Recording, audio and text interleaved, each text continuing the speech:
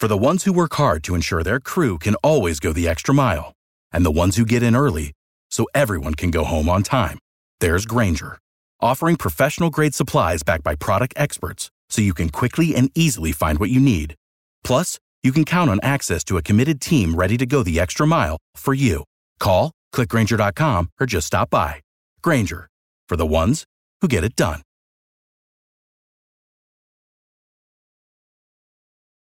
Every team, every topic, everywhere. This is Believe.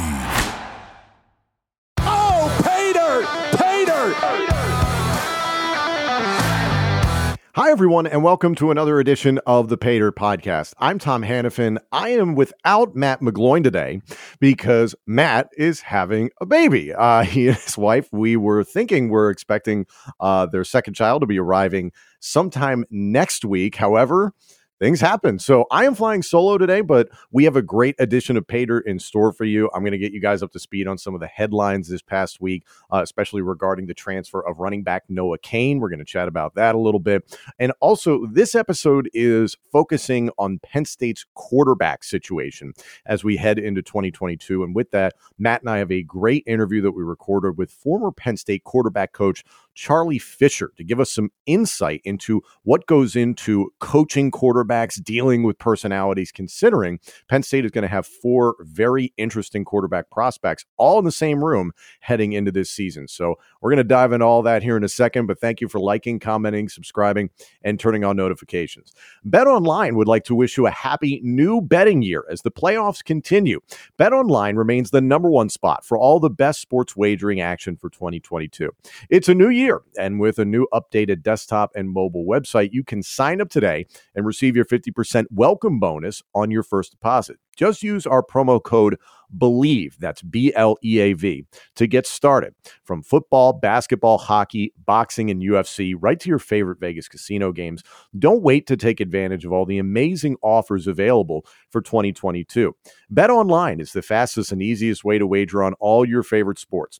The Pater Podcast is presented by BetOnline, where the game starts. And of course, Funk Brewing is the official craft beer partner of the Pater Podcast. I know Matt's probably going to have a few of these considering what this week has been, just to take the edge off a little bit. But honestly, I'm a huge fan of Funk Brewing. Definitely check out their Citrus IPA and their Silent Disco IPA. They have a lot of different styles and flavors for all types of beer drinkers. 50 plus options over time, if my math is correct. You can find Funk Brewing at your favorite beer distributor and grocery store. Trust me, their fresh, funky flavors will satisfy your craft beer loving taste buds. For more information, visit funkbrewing.com to learn where and how you can get their fantastic products.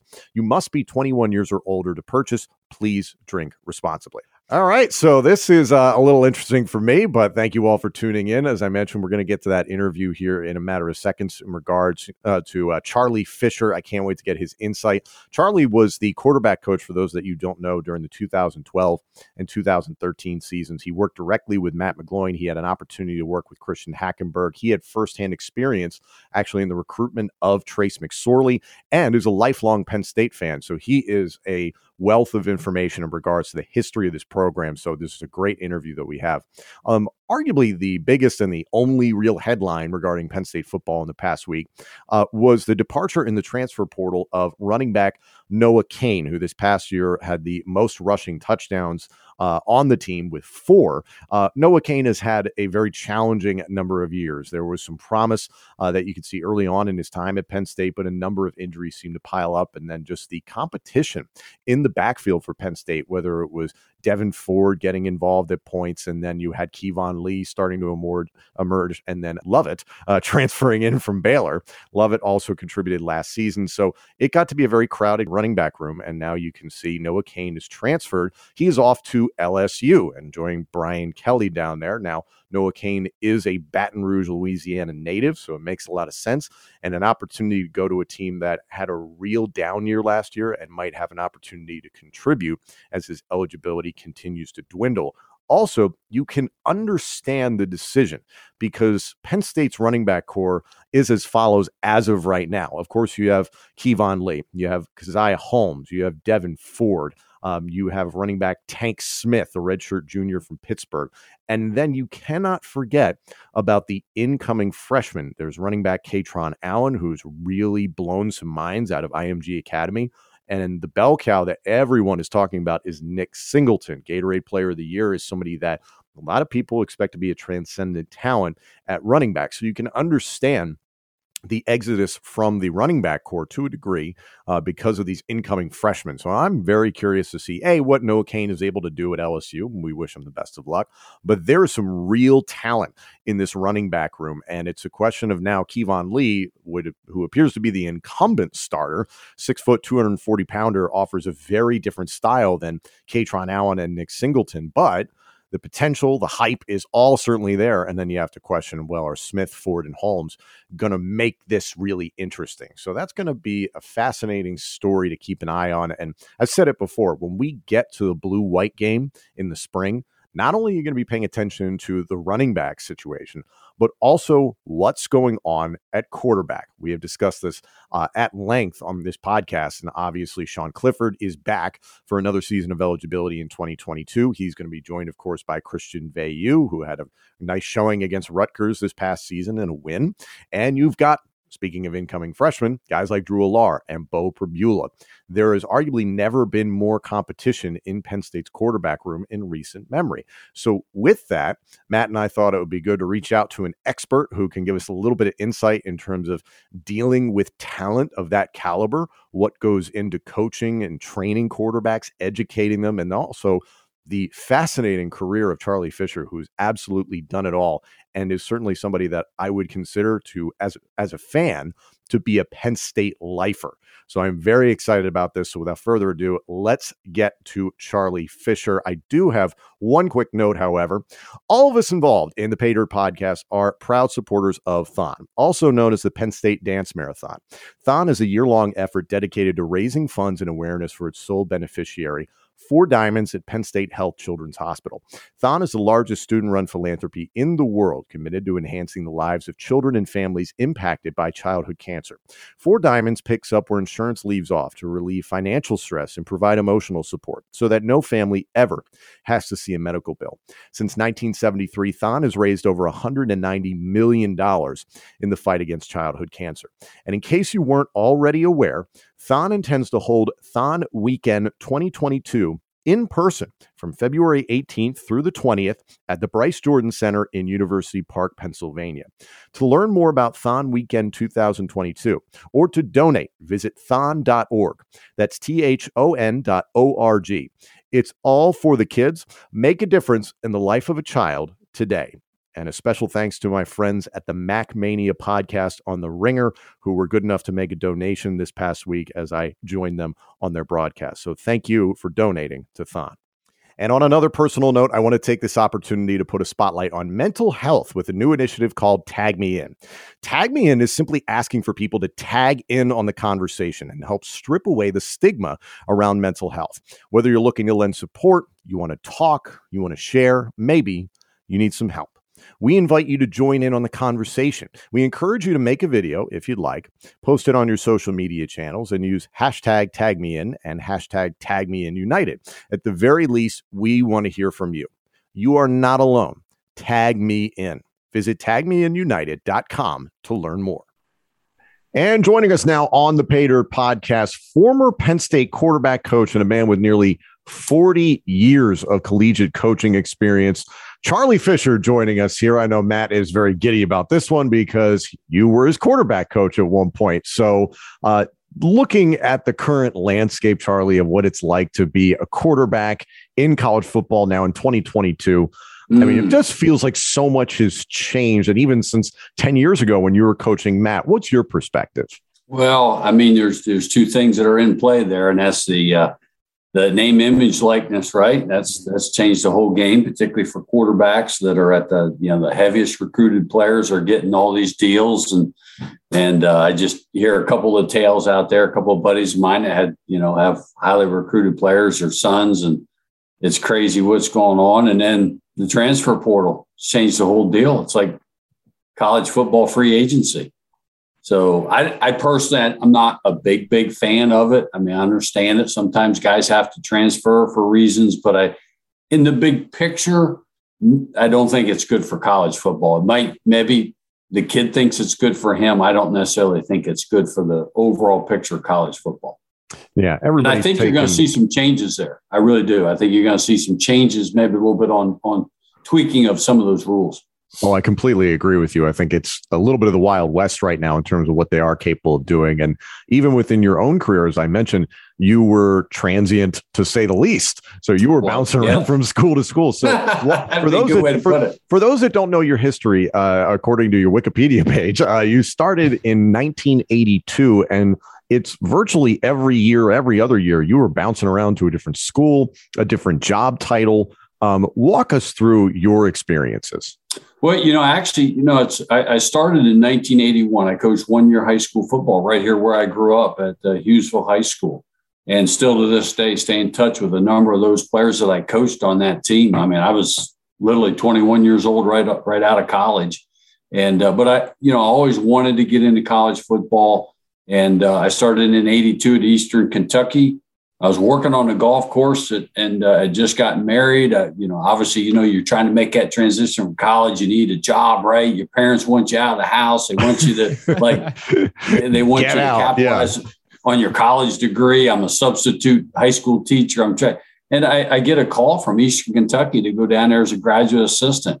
And I had no idea, other than I knew Eastern Kentucky was really good. They were kind of the dominant Division I AA, as it was called then. Now it's FCS, but they were the dominant team. Roy Kidd was the head coach, legendary guy, 300 wins. So that's where I kind of started my career. And an interesting story there. I show up. I'm a young looking guy. I show up. I walk in the football office, and Teddy Taylor, I never forget this, one of the assistants, he looks at me and he says, "Hey, are you the new punter we just signed?" And I said, no, that's not me. So, I helped with the running backs. I worked over, I was teaching classes. I was taking classes. That's kind of where it all started for me. I went to Ole Miss, Billy Brewer, 2 years.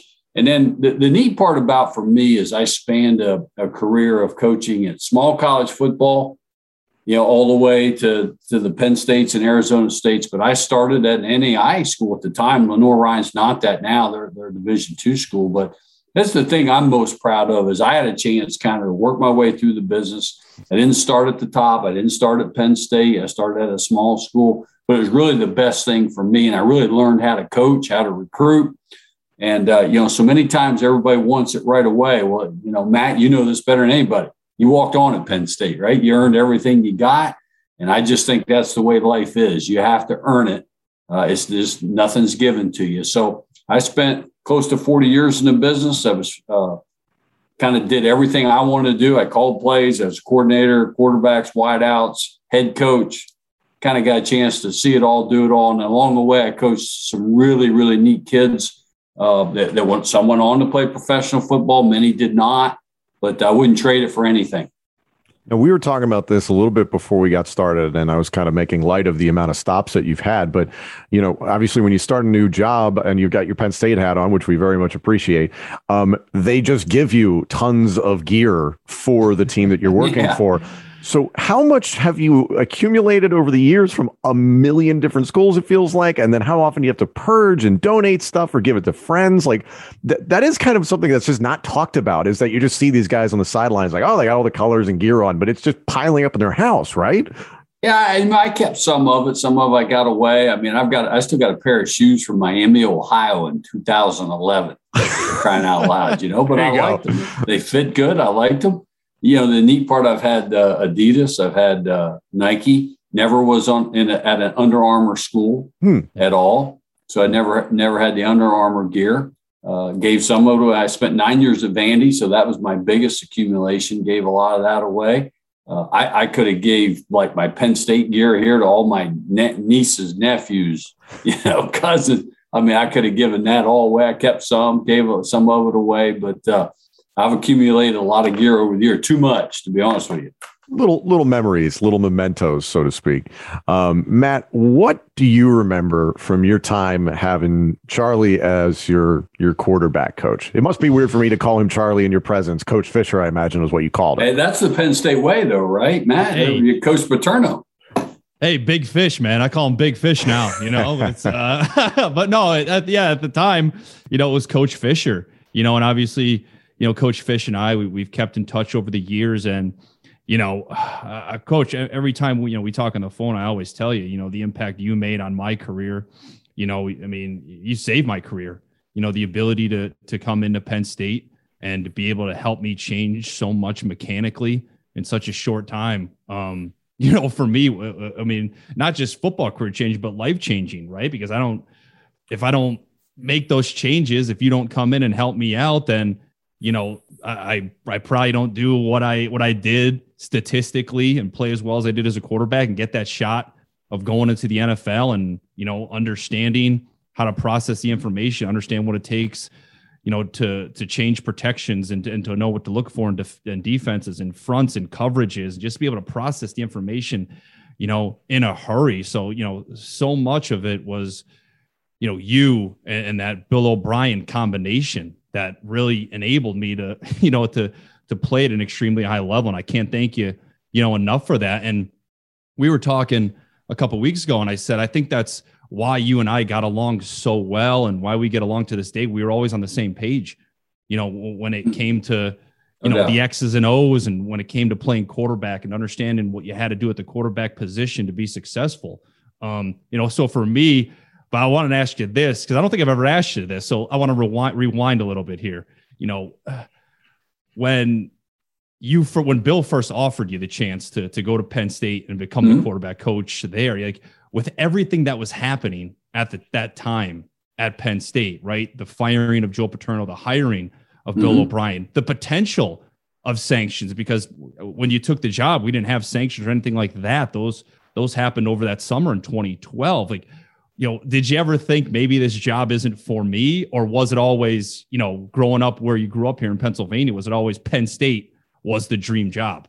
No, absolutely. Never a thought that it was, never entered my mind.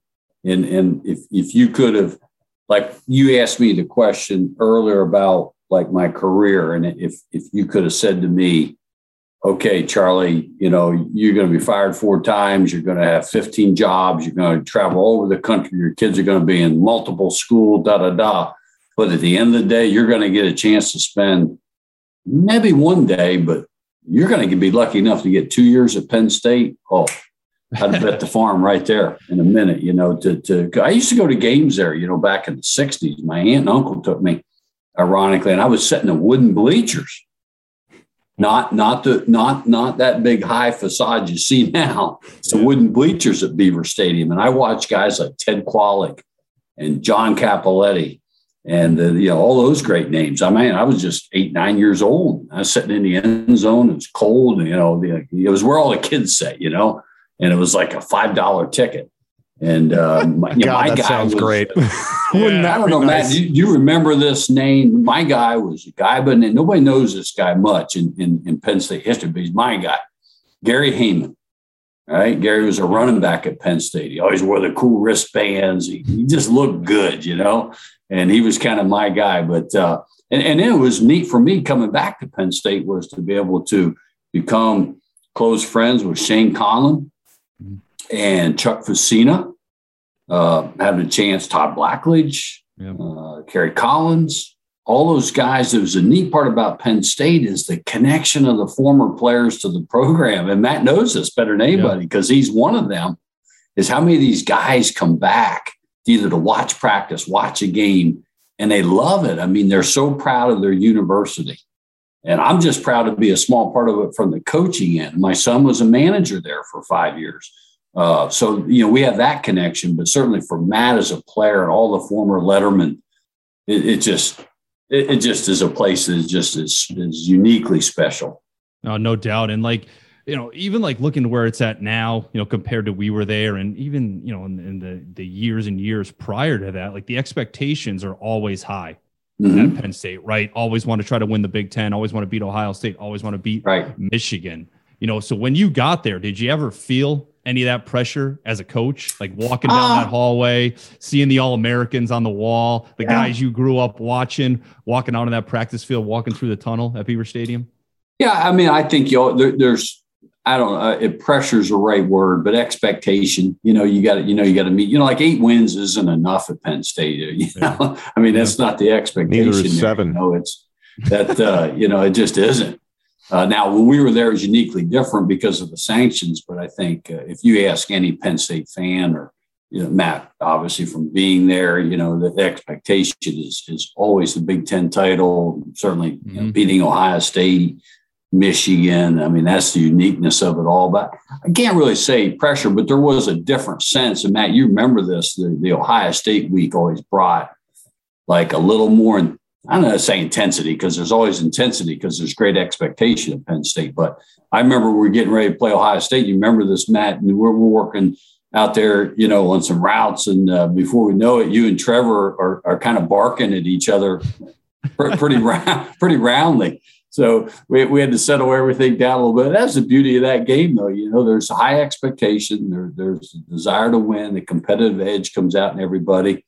And I'll tell you a neat story about Matt. Matt, I don't know if you remember this. We're walking through the tunnel for the Ohio State game. It's a whiteout, and just me and Matt. And we'll walk out of the locker room, and as you get closer to the gate, you can. Like the buzz is getting louder and louder. There's 107,000 people in there. And they're getting ready for this game. And Matt looks at me. He says, "Hey, Fish."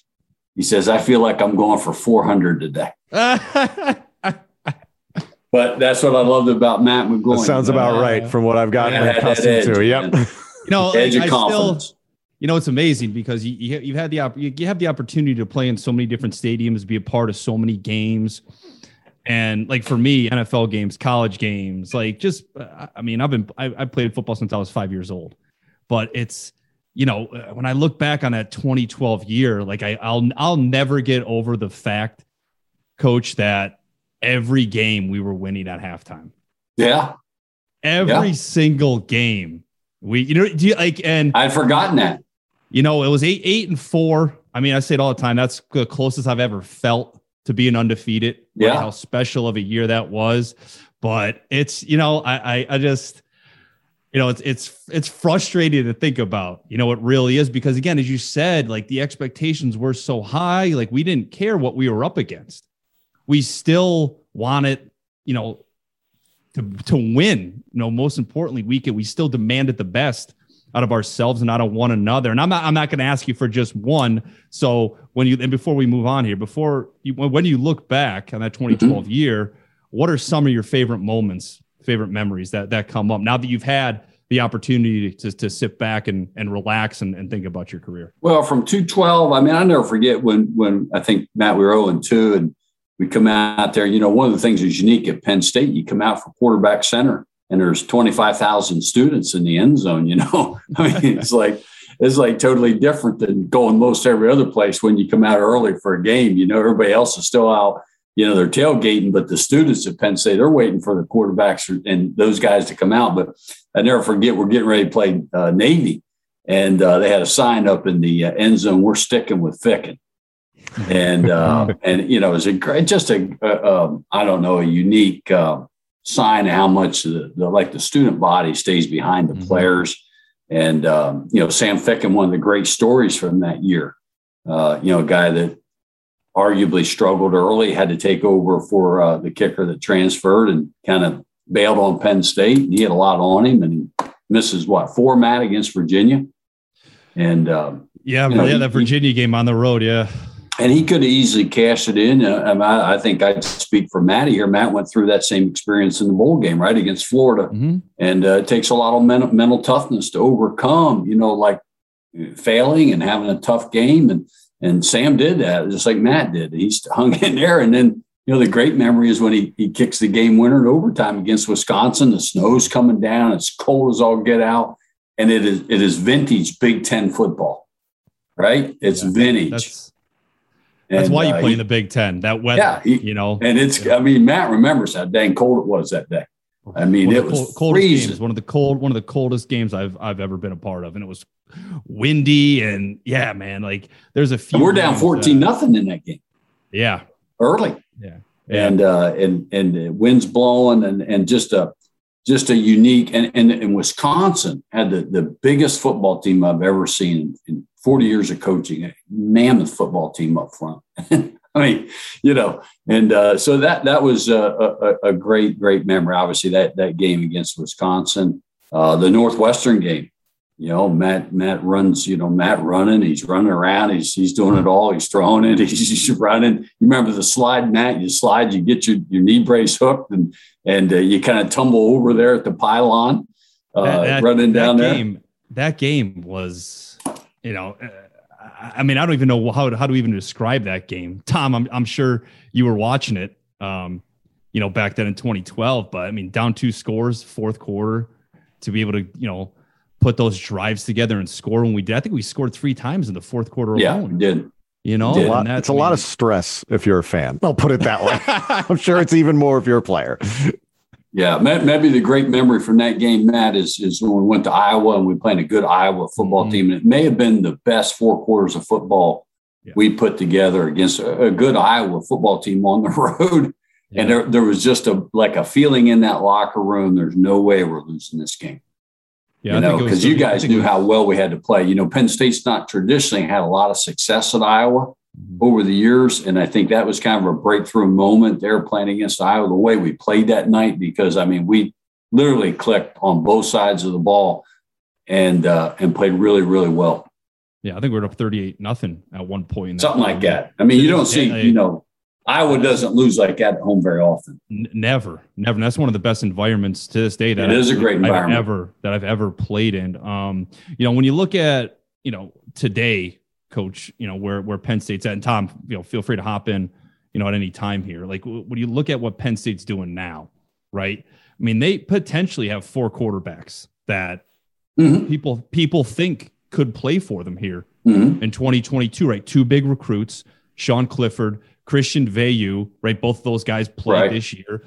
With the way Sean Clifford played in 2021, like if you're a quarterback coach, you're an offensive coordinator, you're a head coach, you've done it all in your career. Are you pushing for an open competition at the quarterback spot at Penn State? Well, I think there's always open competition. I think as a player, number one, I think Sean Clifford and Matt, you can speak to this because you were in this situation, but I don't think any really good player ever thinks like they got it. Like there's always somebody chasing him, right? There's always somebody trying to take your job. I was scared every day. Yeah. You know what I mean? Like I was more afraid of losing my job rather than like having my job. Yeah. Do you know what I mean? It goes with that, that saying where, I fear failing more than I want to succeed. Right. That's what it was. Yeah. Yeah, but I think one of the things that you got to do for quarterback, and I think back like the team meeting we had in June, and if you remember this, Matt, and Bill O'Brien stood up in front of the team and he said, Matt McGloin's our quarterback. And I think that had to infuse just an immense amount of confidence in okay, this is my team now. All right, they believe in me. And I believe that Coach Franklin, I believe that Penn State believes in Sean Clifford. Now, I know Sean didn't finish the way he wanted to, and I don't know Sean personally, just watching him. I think he's a great competitor, and I think he's got an edge to him. I think that's part of why he wanted to come back and make it right and finish the way he would want to. But, I mean, sure, it's, when you play at Penn State, there's going to be some dudes rolling in there that are good players that want your job. And he knows that. He knows that. There's not any guy. It's no different in the NFL, right, Matt? There's always a draft choice. There's always somebody coming after your job.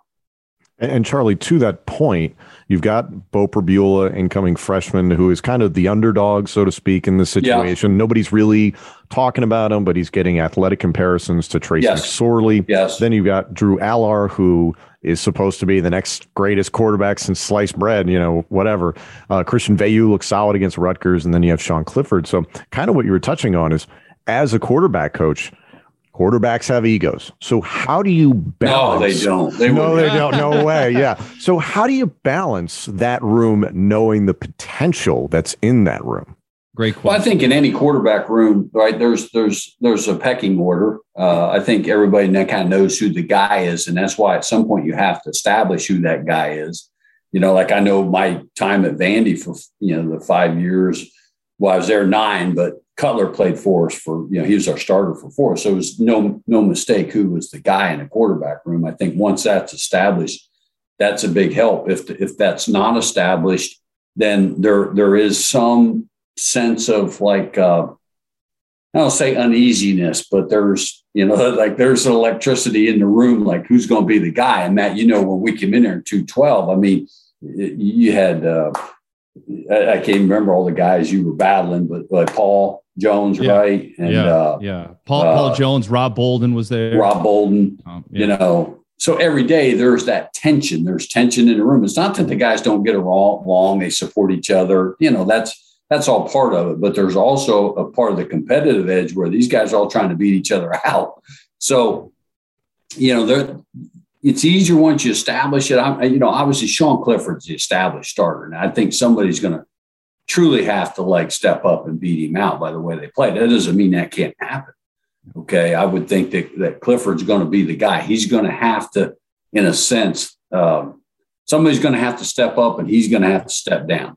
I think there would be 2 steps there. He takes a step back and the other guy takes a big step forward, so to speak. So I don't know. I know, Bo played for a good friend of mine, Jerry Yunchuk, I think at Central York. Jerry's been a long time friend, just raves about the kid. He kind of seems to have a lot of Trace McSorley in him. And I was at Penn State when we recruited Trace. And I remember Trace coming to camp and you could not get that dude out of a drill, man. He wanted in every drill. He wanted to be the guy.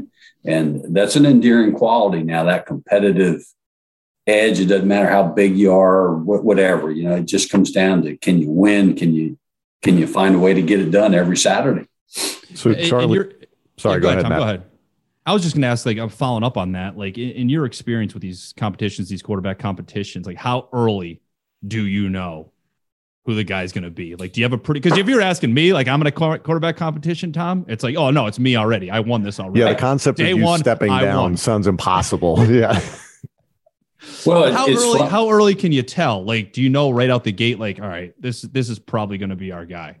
Well, I know when I just speak in 2002 when I went to Vanderbilt, we had, in a sense, an open competition. Went there and, when you get in the building, people talk, you usually have a leftover GA or somebody in the building and they're talking about, okay, we got this local guy who played just a little bit for Vandy and he's, we had an established starter. He had signed a free agent deal. We had this local guy. And then they kept talking about, we got this redshirt kid that's pretty good, Cutler. He's he's killing the scout team.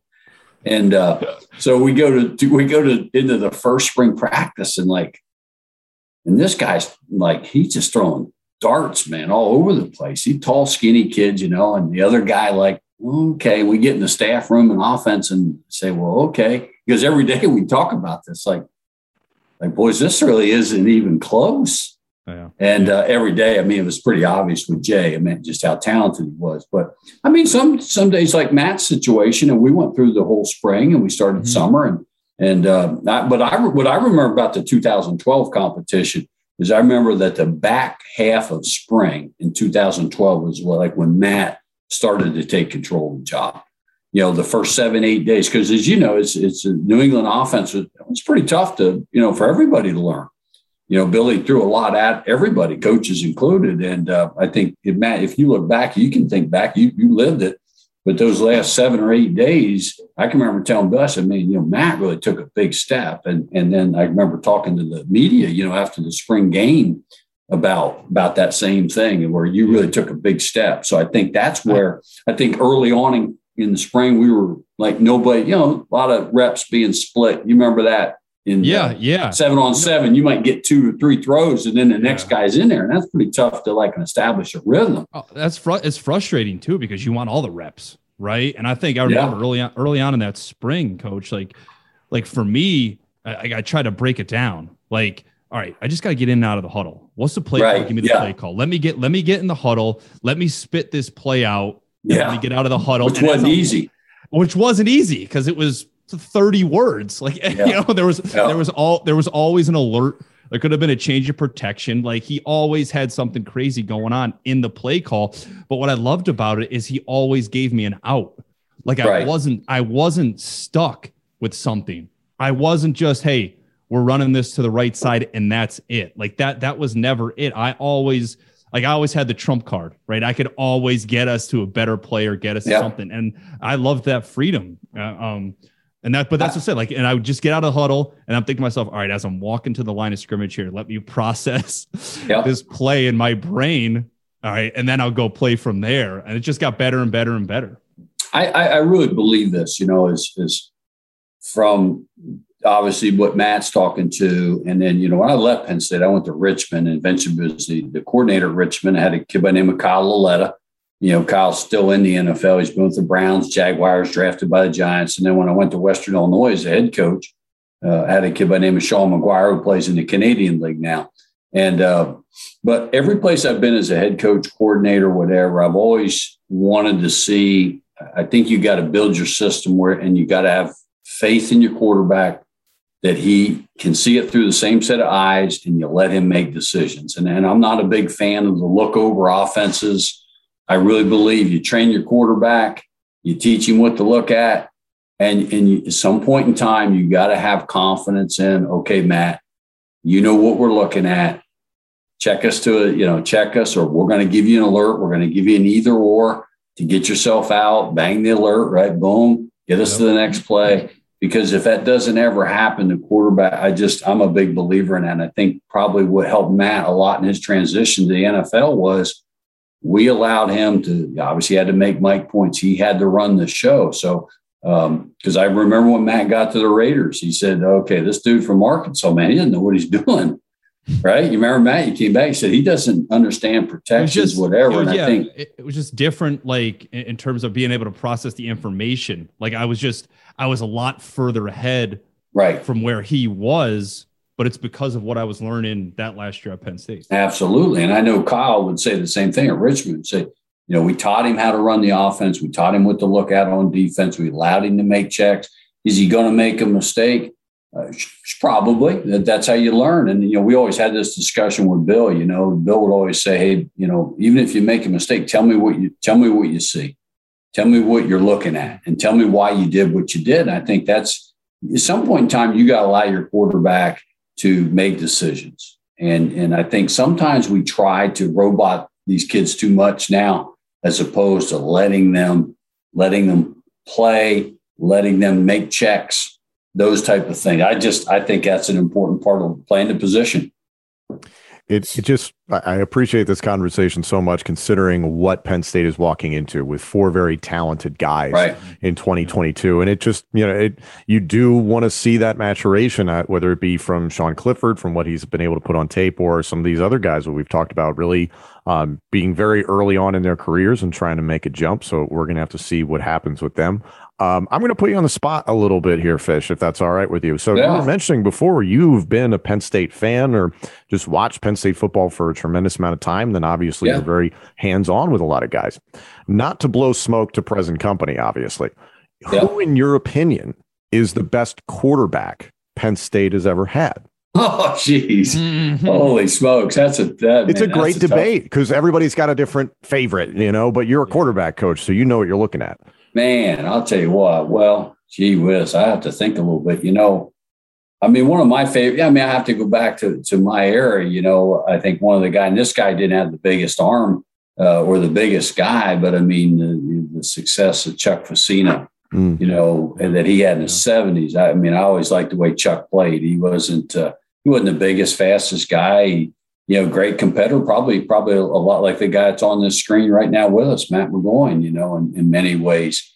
I think if you look at a classic, like probably, I don't know, Matt, you weigh in on this, but I think if you look at a classic NFL quarterback, like what they're supposed to look like, what their arm's supposed to look like, it would be hard to debate that there probably wasn't a better looking guy or more successful guy than Kerry Collins, right? Yeah, he's it. Like that's like you look at him like in the early to mid 90s, like that you're right. That is what a quarterback should look like. Like that's like people ask me, before, like, how do you throw a football? Like, or not like, maybe the question like, oh, look at his arm motion. Like, is that how you throw a football? Things like that. And it's like, if you want to know how to throw a football, watch film of Carson Palmer.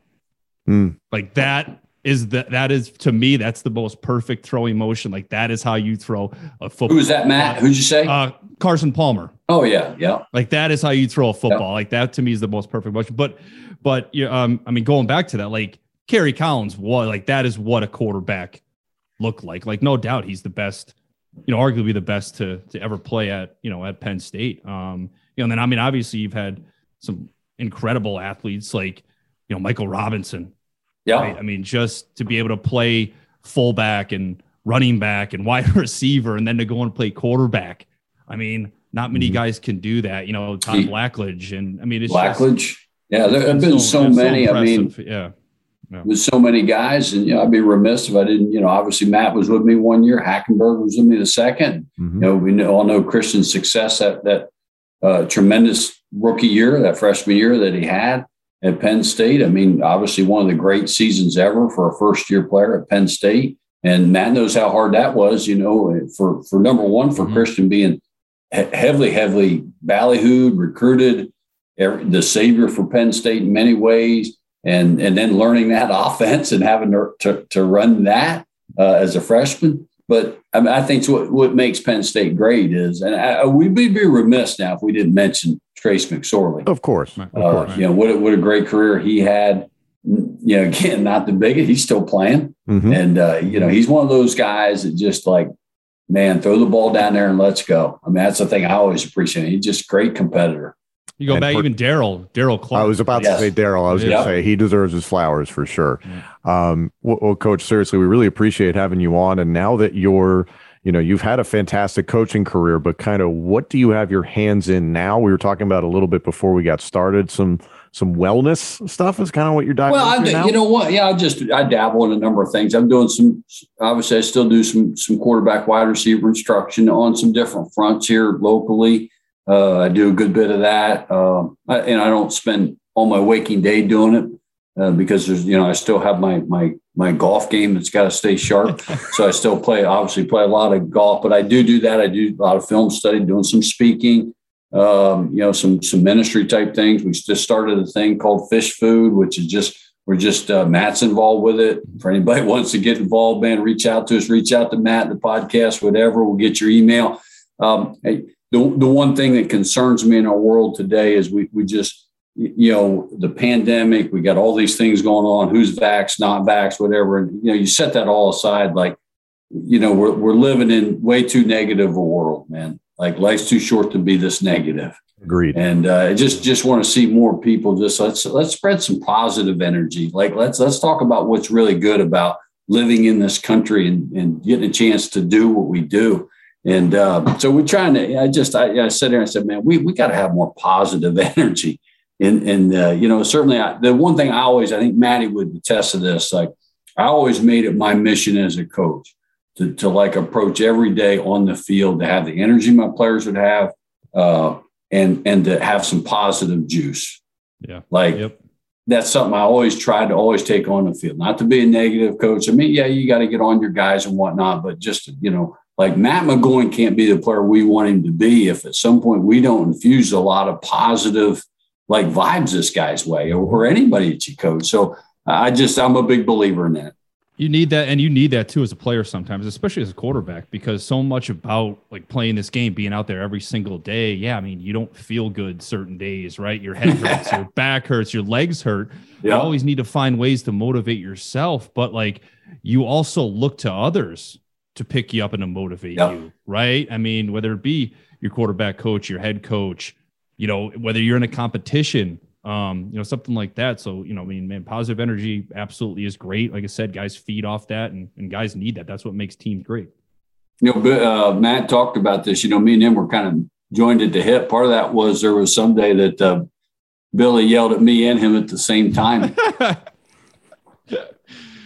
Just to keep everybody straight, but you guys nailed it. It's about positivity, and it is a team sport, and just about everything in life, you need a good team around you. So, Coach, we are going to put the information for Fish Food in the description. Yeah, put it out there. I mean, it's just an email. It's pretty simple. We get your email. We'll put you on the list. It's not hard, and we're just going to send out something, just every 2-3 times a week, just something. Hey, listen, you may pass over, but it may strike a chord with you, and maybe something you can pass on to somebody else. Beautiful. We're going to put the information for that in the description of this episode. Coach, thank you so much for joining us, and enjoy your week. You guys are the best. Have a great weekend.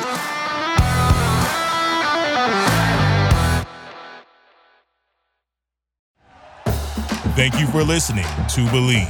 You can show support to your host by subscribing to the show and giving us a 5-star rating on your preferred platform. Check us out at Believe.com and search for BLEAV on YouTube.